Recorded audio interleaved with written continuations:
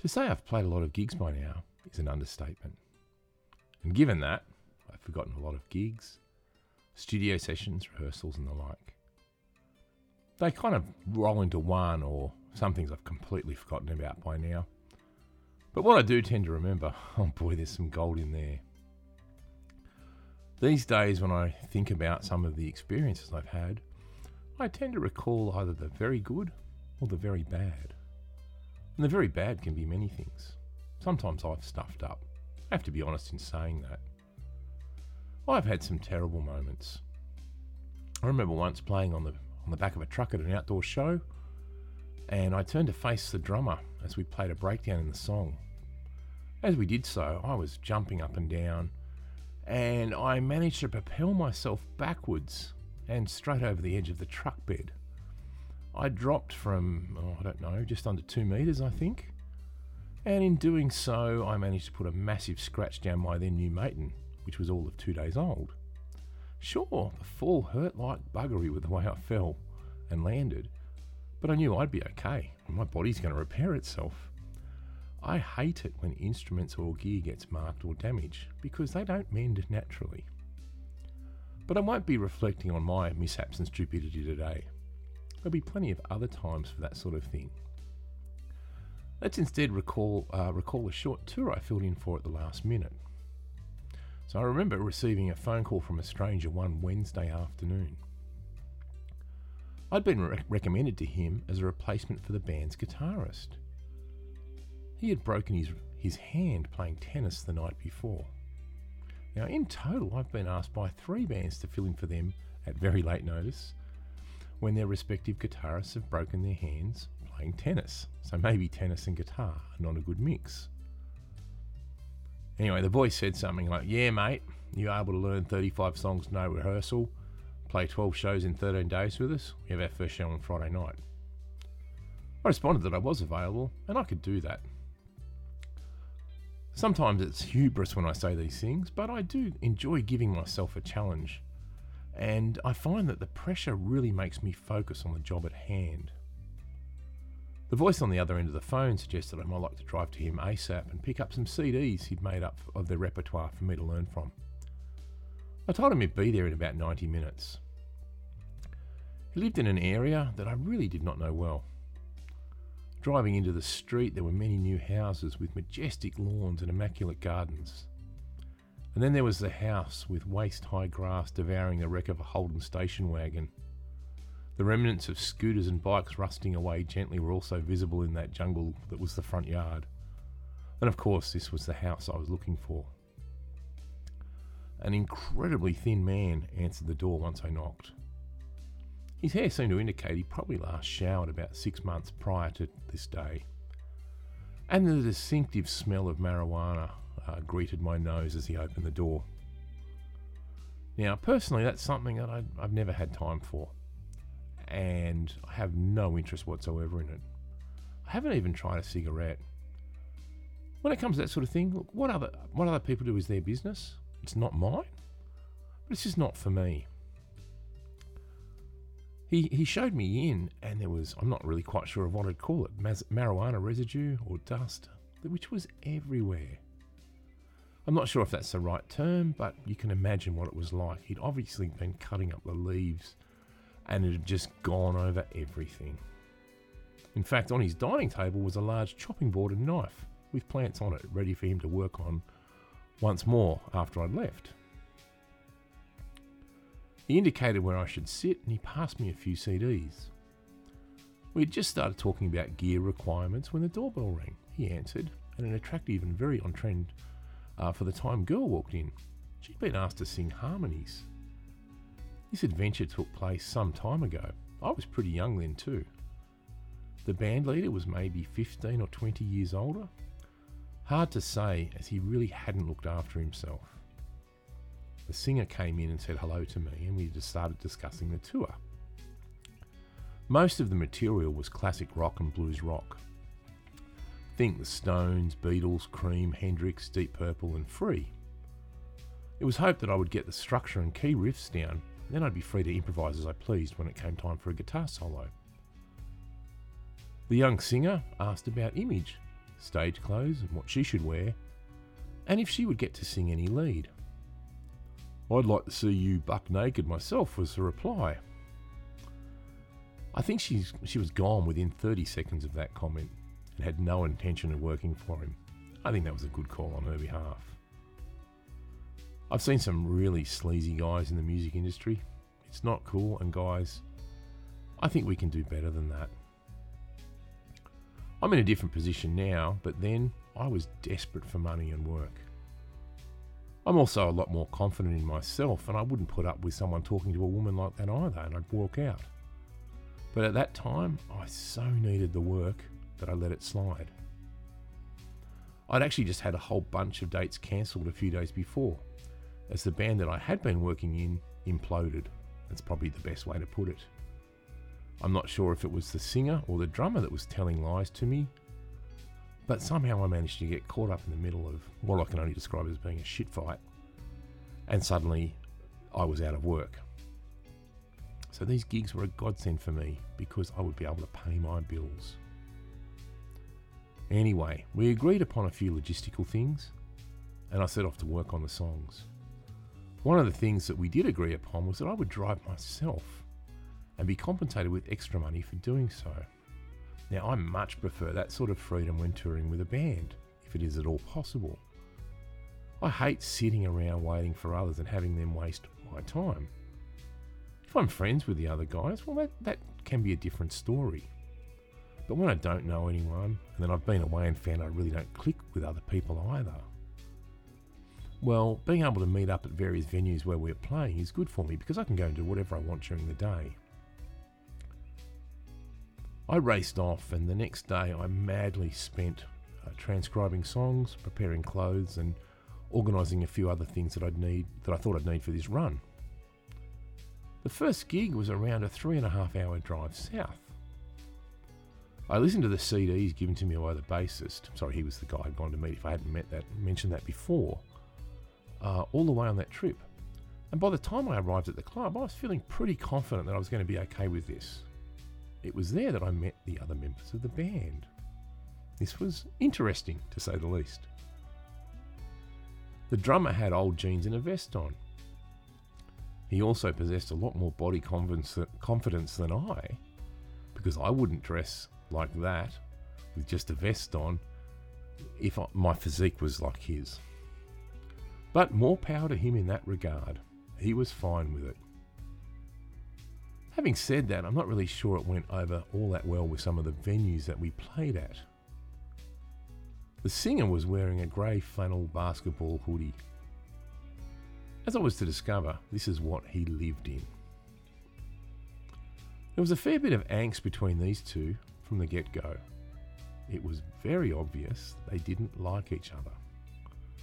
A woman arrived soon after. She was their new harmony singer.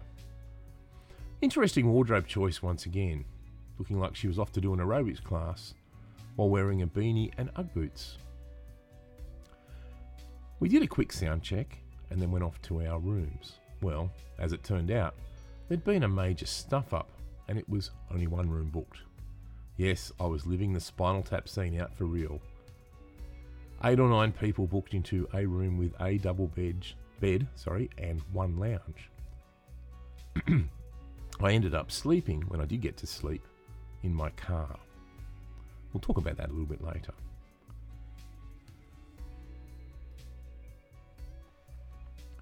Maybe an hour later, we found ourselves back on stage. The drummer was counting in the first song. I quickly ascertained that the bass player was a one finger per hand style of player. He used his middle fingers to do everything, and rhythmically it was very simplistic.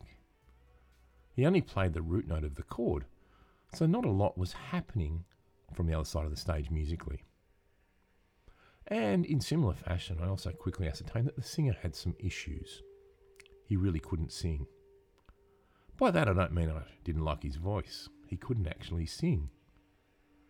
There was no way he was going to get through 3 sets with his technique. His approach to help his throat survive the punishment it was copping was to swig wine after every song, and sometimes during a song. On a few occasions I had to step in and sing for him, as he was too hoarse or was having a coughing fit to keep going. It was about 30 minutes into the first set when the first insult was launched from the drummer to the singer, or the singer to the drummer. That I can't quite remember, but it very quickly escalated. I had never seen the singer in a band turn and try to punch the drummer over the kit mid-song before. Nor have I seen the drummer try and pull the singer over the kit to get a better shot at him mid-song either. The bass player calmly plotted out his quarter note pulse, acting as though this thing happened all the time. I didn't know what to do, so I jumped on the mic and started telling a joke while playing along with the bass. The fight was over, actually, very quickly. A few punches and words, and they went back to what they were meant to be doing. No one said anything more about it. I was already wondering how these guys ever got one gig, let alone a run of dates like this. And they were paying me pretty well. The rest of this first gig actually passed by without much incident.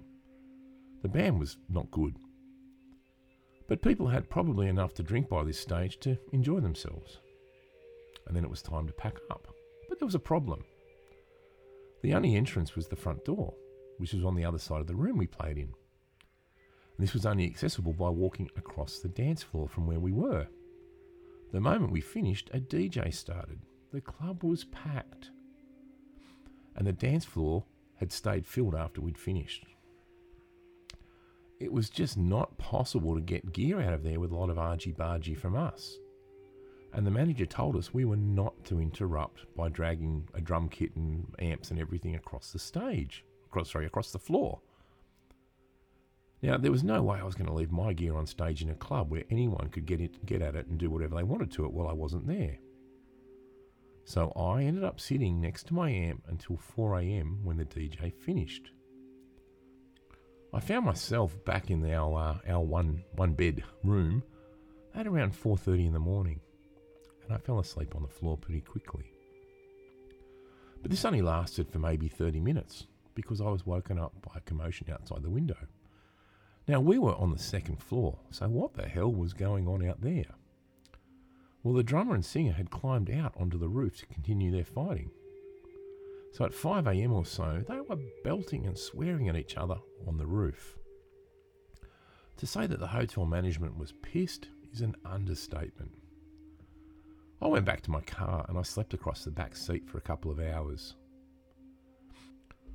When I woke up, I went and checked with the other guys and told them I'd be off, and I started driving south towards our next location. I actually had some family that lived in that area, so I went and visited them for the day, which was a great way to pass it. The next few nights were mostly incident-free. The only thing that really stands out is when we were playing the Hendrix tune Red House. If you don't know it, it's a slow blues. The drummer and bass player really had little idea of something called dynamics, really important for music. Everything was played at maximum intensity, and the bass was typically very distorted. When it came to the solo in Red House, I tried to get them to follow me in dropping the volume right down, playing with the dynamics, creating something a little bit more musical. I stayed on the clean channel of my amp, and I started playing some Wes Montgomery octave lines over the progression. The singer looked confused. What was going on? No distortion? So he walked over as I was playing like this and stomped on the overdrive pedal. And he then did the same thing with the channel switching pedal. I very quickly changed my approach and went to more traditional blues rock style soloing rather than trying to do the Wes Montgomery clean octave jazzy type thing, because that would have sounded pretty awful with the tone that I had going now. After that set, the bass player and singer wanted to know if something had gone wrong with my amp. Why was I playing on a clean channel with such clean sound? I said no, and I explained I was hoping to create a musical journey with many different textures to make it a little bit more interesting. They told me to forget about that sort of thing and just leave the overdrive pedal on all the time from now on. So just as an aside, if you are playing improvised music, it's important to consider how you build the solo and how you interact with the other musicians you're sharing the stage with. I was playing at a blues festival once, and a very well-known Australian guitarist and I shared the stage for a song. he took the first solo and did the SRV thing very well. Now, I love Stevie Ray Vaughan, and he has been a massive influence on my life. At one stage, I was very much his clone, at least in terms of my playing. I certainly never dressed like him. I have seen some people try to pull that off. One memorable one was the big sort of hat that Stevie had, etc., with stubbies and thongs. I didn't think that was a good look. Anyway, so I could certainly play like that, but I saw little point in replicating the same thing in following this guy that had taken the first solo. So I played very sparsely, and I brought in a few concepts I'd learnt from jazz fusion great Mike Stern.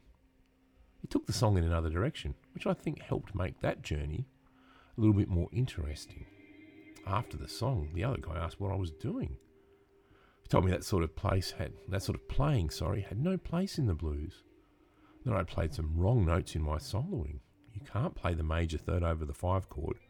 If that doesn't mean anything to you, don't worry about it. But if it does, you'll understand that you certainly can.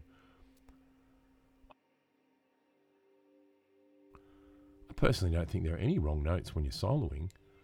There's just poor phrasing or poor resolutions of those notes with the chords you're playing over. Anyway, that's an aside. As I said, not much else happened. The only other thing I can really think of was a guitarist I met one night. I can't remember which club we were in, but he was one of those guys who stands with his arms folded, watching and judging everything and everyone on stage from an obvious position. During the first set, he stood at the back of the dance floor. By the second set, he was standing in front of me, maybe 2 metres away, and he stared at me for the whole set. Some poor girl stood next to him motionless for the whole time. She was either besotted with him or very controlled by him. And then the moment came. You play okay, but I can read music, so I'm better than you. I looked at him with a mixture of hilarity and disbelief. Who says that sort of thing? I'll be honest and say sometimes I take some of those things to heart, for I hate being judged. We don't need to unpack all this stuff here, but it goes back to my childhood and growing up being judged unfairly all the time. Certainly by one member of the family, but a few others as well. These days I try not to engage. I do fail sometimes with that. Anyway, he reiterated this comment because I didn't respond. This time I just nodded and he walked off, obviously basking in the glow of victory and asserting his dominance over a working musician. That's something to keep in mind if someone has a go at you. Think, I've got the job and you don't. I am a weird magnet and seem to attract this sort of thing a lot, no matter what I may have done or where I might be playing. And sometimes it really does get under my skin. Australian audiences can be quite rude. When I've played in the US or in Asia, people have met me with a sense of anticipation and occasionally even excitement. In Australia, I've had a woman put down her beer when she saw us pull up in the car park, walk over to the car before I'd even gotten out of the car, and tell me to fuck off because we were terrible. Ah, the joys of it all.